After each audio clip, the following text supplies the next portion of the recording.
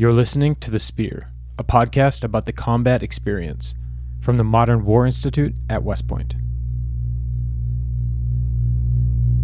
More than 100 meters outside the village, you were definitely getting in a firefight. My first patrol I took, we had a far ambush. And then it was just a huge explosion.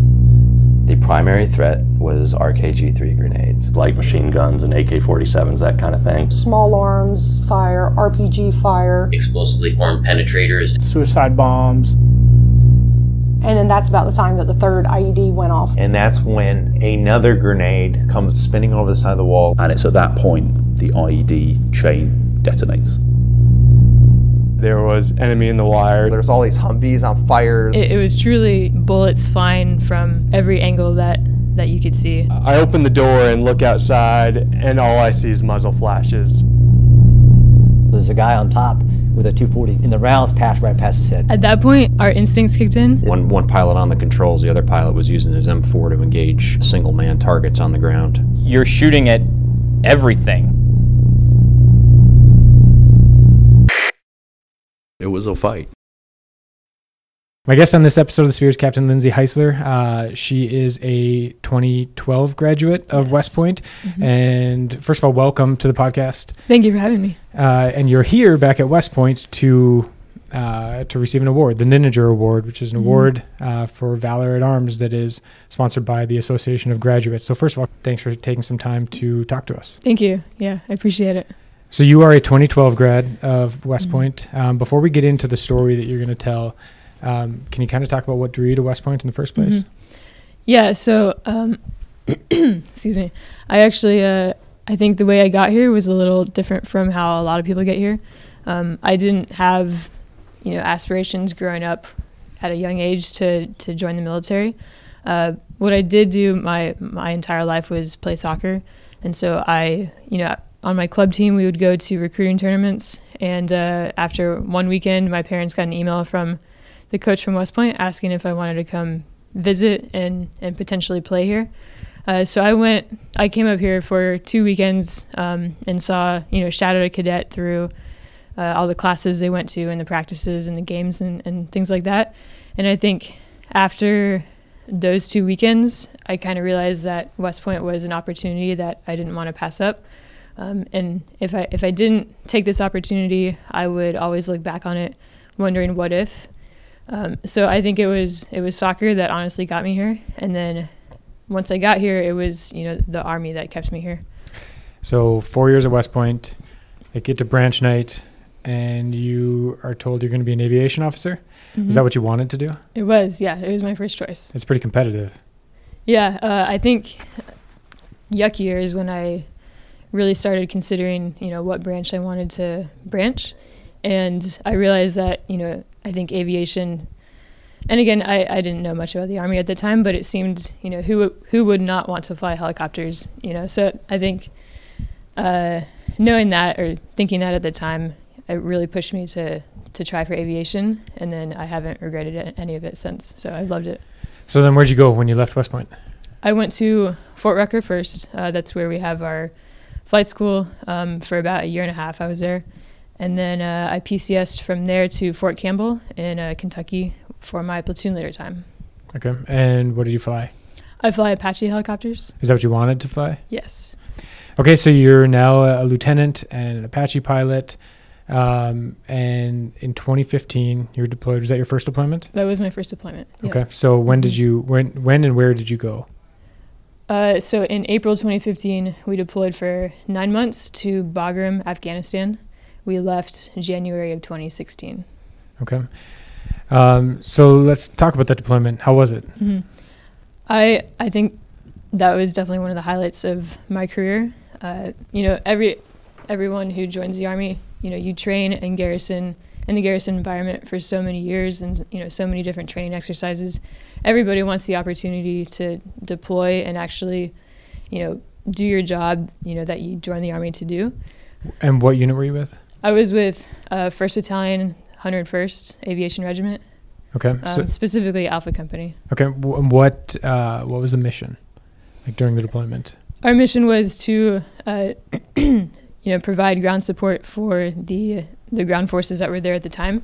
And then at that point in time, it was the counterinsurgency mission, so it was allowing the ground force to conduct their missions with their partners in Afghanistan as well, so that whenever we left that country, they would be able to defend their country against the terrorists at that time. Okay. So let's talk about what day was it, the event that we're going to talk about? December 5th, 2015. 2015, Mm-hmm. Okay. How long have you been in country at this time? At that point, it was 8 months. Okay. So you've gotten into kind of a battle rhythm. You kind of know what you're doing. You've got, I guess, I presume, kind of a level of comfort with that. Yep. And what happened that day?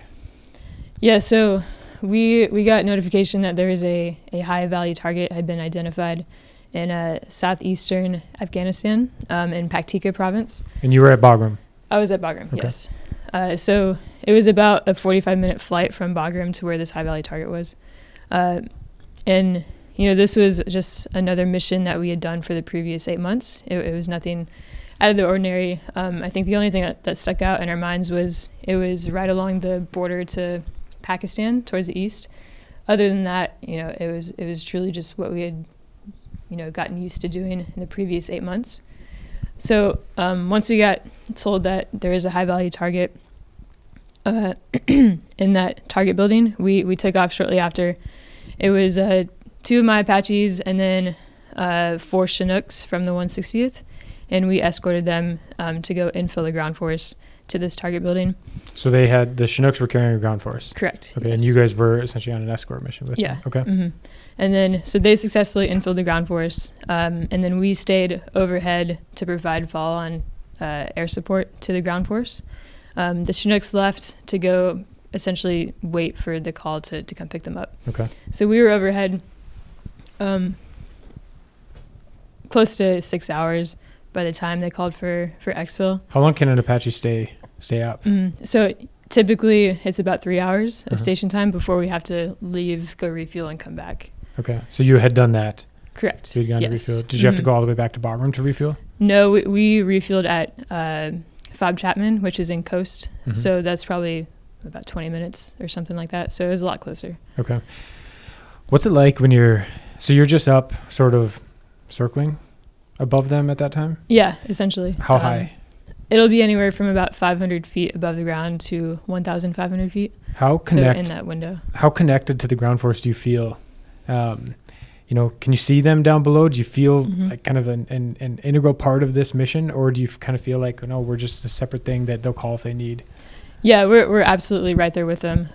Our job is to know where the friendlies are at all times, and that way we can essentially watch their six. So the first thing we do once we get on station anywhere is ask for the friendly location, and we get eyes on them, ensure that we are visual of their location, and that way we can provide air support in the event they need it, because ideally our situational awareness should match their situational awareness. Okay. So are you in pretty constant contact with the ground force? Yeah, 100% all the time. We're in communication with them. So you're talking to them, you're kind of circling up. On one hand, you're waiting in case they need something, right? But what else are you doing up there? We're looking ahead of them. We're scanning, where they're going, where they're going to be, and that way we can give them a heads up on what they might encounter or what we're seeing, because we have a different vantage point being up high. We can see a lot more than they can. Sure. So they'll have us, oftentimes it's one sensor from one of the Apaches in a defensive posture around the ground force, and then the other one is more offensive, looking, maybe a K in front of them to see what they might encounter. Had you worked with this team before? This particular team, yes, we had. Okay. Does that help? Does it change? I mean, do you get better? Does that sort of synchronization get better the more you've worked with a particular ground force? Yeah, absolutely. Even with the crews for the Chinooks from the 160th, we saw them every time we flew, so we knew them personally at that point, and it allowed us to develop a relationship. And once you work together for 8 months, you're gonna know what to expect from each team. So I think that was actually a great point or a great thing to have for that mission. Sure. Okay, so what happens next? So probably about 2 hours after we dropped the ground force off, we identified a enemy fighting position towards the west of the target building. This was, on the base of the mountains that we had mountains surrounding this target building, to the north, to the west, and to the south, in this valley. And then towards the east into Pakistan was open desert. So essentially we were surrounded by high ground, and the ground force was, which puts them in a kind of a precarious spot. So we identified this enemy fighting position towards the west. It looked like they were observing the friendlies from where they were. We let the ground force know, and then they immediately essentially gave us clearance to engage. So we engaged this fighting position, and that's just the start of the night. I think that typically happens pretty often throughout the deployment. So that was just the first engagement of the night, and it wasn't anything that was too out of the ordinary. So this is all happening at night? Correct, yes. So this is really interesting to me because obviously you've got Afghan fighters who know that they're overmatched in terms of technology, firepower, and for the most part in terms of night vision. You can see them clearly. What are sort of the telltale marks of an enemy fighting position? What does it look like from your vantage point? Yeah, so obviously, our friendly forces will be in uniforms that we recognize. They'll have equipment that looks like sophisticated equipment.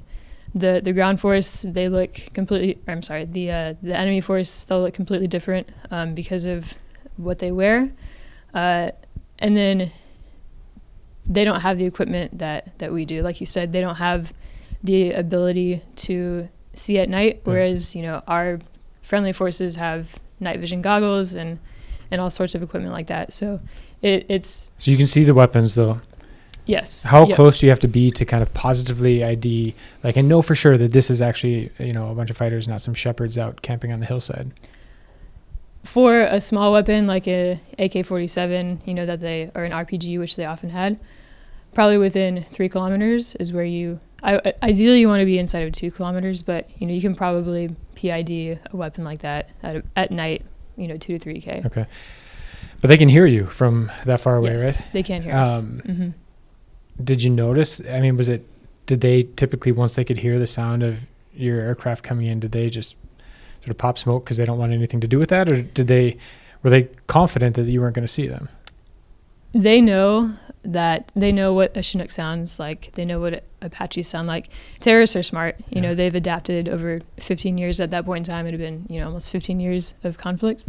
So they absolutely picked up on, Chinooks flew inbound, dropped off a ground force, and then the rotor noise that they could hear after the Chinooks left were Apaches. So they knew that they were there. I think they probably thought that we couldn't see them. Okay. Because they were focused on the ground force. They weren't really looking at us. They knew that we were there because they could hear us. Sure. But I don't think they thought that we were. They clearly weren't afraid enough to leave. To run. Right. Okay. And so you let the ground force know that these guys are there, and then what happens? So after that, they give us clearance to fire. We, both Apaches overhead, we engage them with 30 millimeter that we have on board. What's the armament look like on an Apache typically? You've got the 30 millimeter cannon. Yep. We have the 30 millimeter, then we have rockets, and we have Hellfire missiles. Okay. So you engage with the 30 millimeter. Correct. And then what? After that, the ground force continued on with their mission at the target building that they were at, and we continue to just provide air support for them. So that, that was just a quick engagement that happened prior to the rest of the mission that, where everything kind of went crazy. So let's talk about that. When did things go crazy? That happened. So it was getting close to sunrise, and it's more advantageous, like we've talked about, for us to fly at night and for the ground force to operate at night. So the ground force commander called for exfil of his forces back to the FOB. And so at this point, we have the ground force in PZ posture, which is where, they set up close to where the Chinooks are going to land in a defensive position so that they can minimize the amount of time that the Chinooks will be, essentially sitting ducks on the ground. Sure. While they're in PZ posture, they started taking indirect fire from in some location to the north. They didn't really know where. So after we heard that, or after they told us that they were receiving indirect fire, we immediately shifted our sensors to the north to, begin scanning for targets up there. I identified a enemy fighting position, a 6-man team concealed by the tree line that was, on the base of the mountains that were up to the north. How far away is this from where they're waiting for the Chinooks? This was probably about 2 kilometers, maybe Okay. 1 to 2 kilometers, somewhere in there. And we immediately got clearance to engage. Was this where the was it rockets or mortars? This for the enemy? Yeah, the indirect fire that was coming in. Is this where it was coming? Yeah. Is this where it was coming in from? Correct. Okay. Yes. So we immediately engaged them after they gave us clearance to fire, and that essentially cleared the valley for the Chinooks to come inbound for exfil of the ground force. Okay. So the Chinooks are inbound, probably within a minute out of landing. We're still overhead conducting security for the ground force that's vulnerable in their defensive posture, and then once the Chinooks are seconds out from landing, suddenly we see curtains of enemy fire originating from 360 degrees around the valley. This includes high ground from the mountains, and also we have heavy machine gun fire coming from Capt structures on the east side of the border from inside of Pakistan. And it was truly bullets flying from every angle that you could see. I had never seen anything like it before. I know none of the pilots who were there had seen anything like it before. What did it look like? It looks, I picture, in like Star Wars where you picture like laser beams, Sure. It looks like that, under your night vision goggles. It really accentuates any light that you see. And Sure. so there were tracers of enemy fire everywhere. Yeah. All direct fire. Correct. Yep. Okay. All direct fire. So what do you do? At that point, our instincts kicked in, and it was, I don't think we weren't thinking really, we just acted because that's all we knew to do. Anywhere we saw enemy fire originating from, we shot back because that's what our training told us to do. We knew that we were there to make sure the ground force and the Chinooks got out of there safely. So I don't remember thinking a lot. We were just pulling the trigger because that's what we knew that we had to do to make sure that they got out of there. What are you firing? The 30 millimeter? 30 millimeter. Can you kind of, to the extent that maybe it's possible for listeners, can you kind of try to situate yourself there? You said it's kind of coming from 360 degrees. Are you in the center of this circle? Are you considerably higher than all these guys? If some of them are firing from up on the mountains, are some of them up close to your height? I think so. The highest point that the fire was coming from was probably just slightly lower than where we were. Okay. So higher than the ground force, higher than the Chinooks on the ground, but a little bit lower than what we were. And we were, doing circles around the Chinooks on the ground and the ground force. So we were in the middle of it.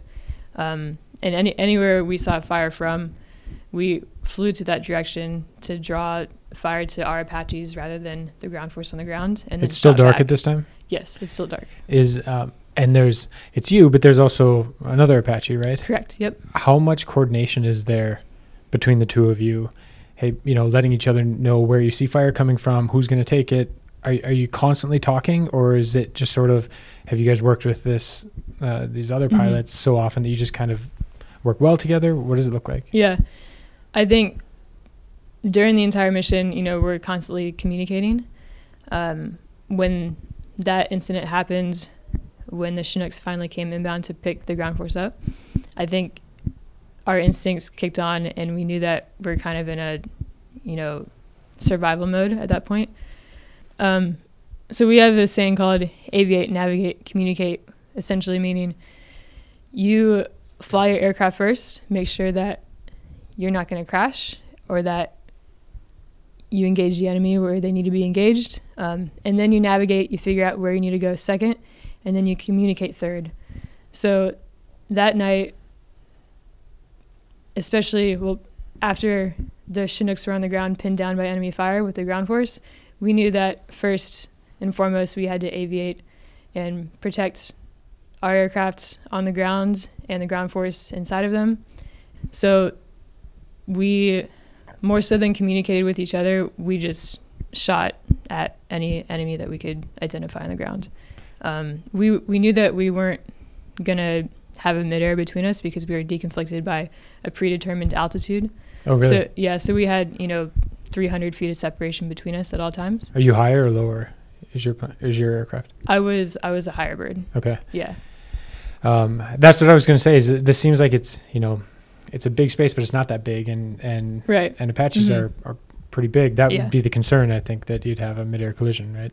Yeah. And so anytime we plan a mission or we go through our team briefs prior to taking off, we always brief, I'm going to be at 500 feet, you're going to be at 1,000 feet. Okay. And that way we always know that if something crazy happens, at least we know that we're not going to hit each other because we've talked about this in advance. So this, when everything kind of lights up and, as you said, went crazy, were the Chinooks on the ground yet? They were within 20 seconds from hitting the ground. So did they still land when that happened? They still landed. The ground force still got picked up by the Chinooks. We had to make sure that we kept the enemy's heads down because, Chinooks are huge aircraft. They're a lot bigger than the Apache, and there's multiple of them, so they're big targets. So we had to make sure that we kept the enemy's heads down so that the ground force had enough time to get in there, and then the Chinooks had enough time to take off. So when all this is happening, you said that there's some coordination between you, the two Apaches. Are you also talking to the ground force? Yes. Are you also talking to the Chinooks? Yes. And are you also talking to higher headquarters? We could talk to higher headquarters at that point, but we weren't at that time because they knew what our mission was. Once we leave the FOB, typically it's our mission at that point. It's our fight. Okay. So we weren't talking to them as this was happening. But even these three kind of parallel conversations with the Chinooks, with the ground force, and with each other, do you ever feel overwhelmed? Oh yeah. Mm-hmm. It definitely can be overwhelming. And I think at this particular instance, when we started hearing from the Chinooks said they were taking rounds and sustaining battle damage, and when we heard from our wingman that they also thought that they took rounds because they were having hydraulic issues in the aircraft, at that point it did get overwhelming in the sense that we didn't know if everybody was going to make it out of there. So our response, we just did the only thing we knew how to do, and that was to shoot back at the enemy. What does it feel like when you see a weapon system open up? So you fly there to try to attract their fire and to return fire. Are you aware of whether or not you're hitting them, whether or not you're quieting one of the firing positions, or is it a quick gun run and then on to the next thing and not really looking back? It was very quick because of the amount of fire that was in that valley. We couldn't confirm whether or not we had good effects on the target. We just suppressed that location, engaged the enemy, saw that the fire stopped from that point, and then moved on to the next one. So we never verified, how many enemy there truly were. We just knew that they appeared to be everywhere in that valley. And so it was very quick. Has there been an estimate of how many enemy fighters there were involved? So yes. So after we landed, we had the capability to rewatch our tape. Sure. And so we had an ISR aircraft overhead at several thousand feet above us that night, and from that altitude you have a picture of the entire valley. So the crew of that aircraft said that they identified 8 Dishka fighting positions that night. And we didn't realize it at the time because they hid their heavy machine guns very well from us. But once they knew that the Chinooks were inbound and they heard the rotor systems, they get all their heavy machine guns ready hoping to shoot down a Chinook. So that's the estimate that we got from the ISR aircraft overhead after the mission. And from the time that it all kicked off until you guys essentially leave was how long total? Yeah, so that'll happen probably under 3 minutes. Yeah. Did it feel like 3 minutes? It felt a lot longer just because we knew that some people had there was a chance that not everybody would make it back that night, just because of the amount of enemy firepower. And I guess when you have that thought, or when I had that thought in my mind at that time, it kind of slowed everything down. You're hoping and praying that nobody comes over the radio saying that, people have been shot and things like that. So I think that knowing that people might not make it, it definitely slowed everything down and made it seem like a lot longer than 3 minutes. Is it, it's a lot of responsibility. I mean, that sense of responsibility. Do you feel that in the moment? Yeah, absolutely. Especially knowing the people you work with. And honestly, it's ingrained in you from the time you first fly an Apache.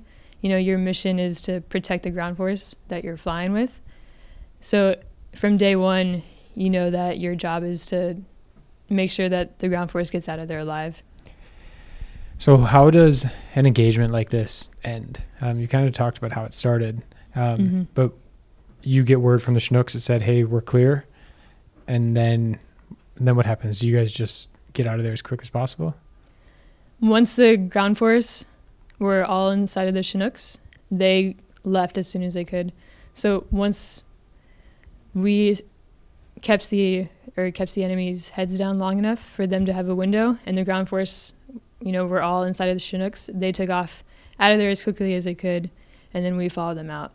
So we didn't stay behind to see, or confirm or deny, engagements that we had. We just left with them because they knew that they had to get out of there. So you're essentially going to then escort them back. Did you go back to Bagram?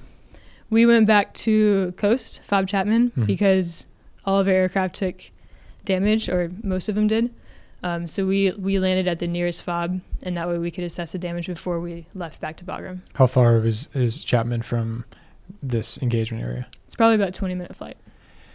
So you talked about the adrenaline, which I can't imagine that you must be feeling at that time. When do you come down from that? Do you come down the moment that you sort of get clear of that area, or is it not till you're on the ground? It wasn't until we were on the ground, because we still had the possibility that, if an aircraft took enough battle damage to where their rotor systems had problems back en route, they might crash there. So once we've all landed on the ground safely, I think that's when we finally knew that we were okay. If you had told yourself in 2012, when you were commissioning, going to become an aviation officer, that you were going to face something like this, obviously you hadn't undergone any of the aviation training yet, so you wouldn't have felt like you would have been prepared. But if you asked yourself that sort of once a year, was there any point in your career where if somebody said, hey, right now you're going to go up on a mission, you're going to face this, would you have felt ready for it? That's a good question. Yeah. Yes. And I say that because we were confident in our training, in our preparation leading up to the deployment, and the number of times that we had flown that aircraft prior to that night. I think, yes, we would have confidently said, we can employ this Apache how it's supposed to and take the fight to the enemies of the United States. Which says something about Army training then, because that's the goal. It's to never, they say the idea behind training is that you never put a soldier in a situation that they haven't faced before, haven't felt like they've faced before.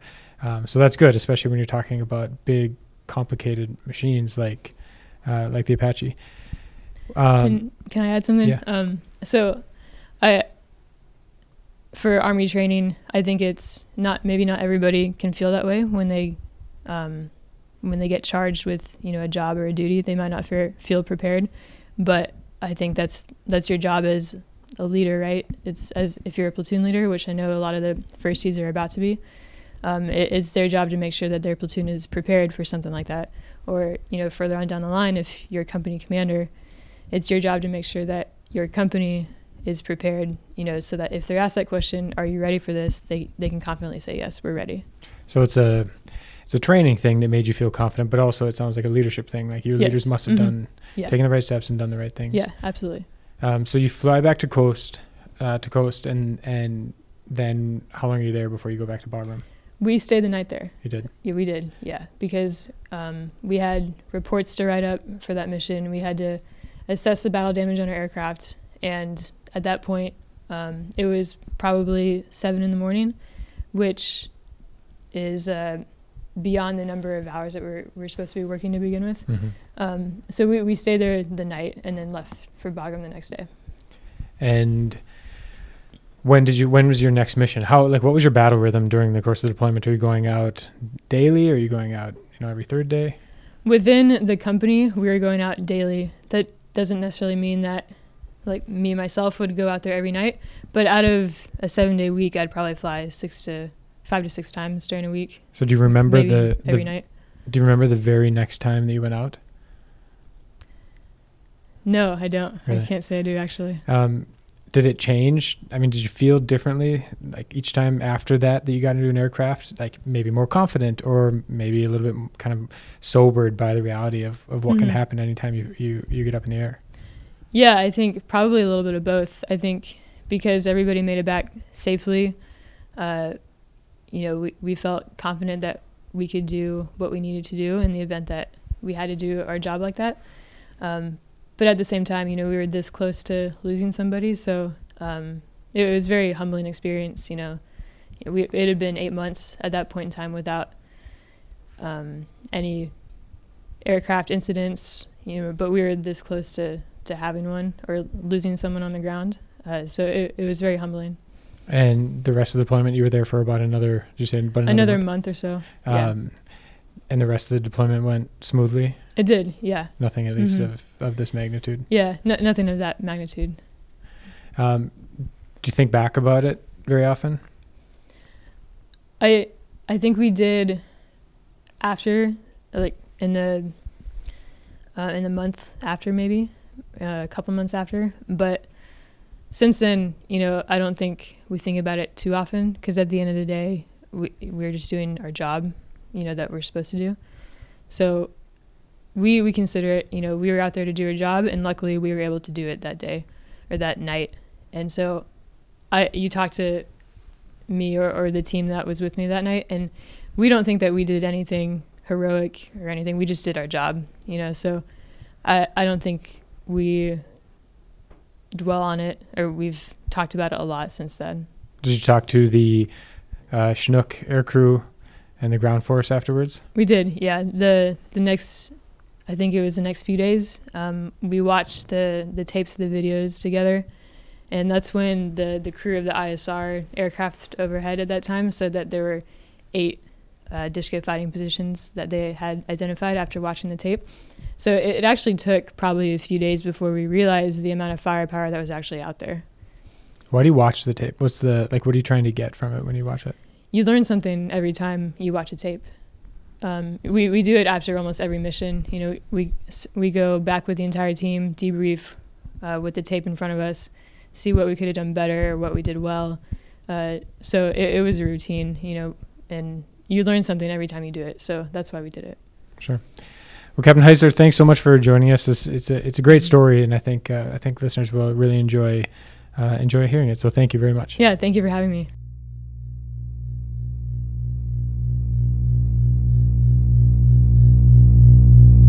Thank you for listening to this episode of The Spear. The Spear is produced by the Modern War Institute at West Point. What you hear in each episode are the views of the participants and don't represent the position of West Point, the Army, or the U.S. government. Be sure you're subscribed to The Spear on Apple Podcasts, Stitcher, or your favorite podcast app, where you can also give the podcast a rating or leave a review, which helps us reach new listeners. And if you aren't yet following MWI on social media, please find us on Twitter, Facebook, and LinkedIn. Thanks again for listening.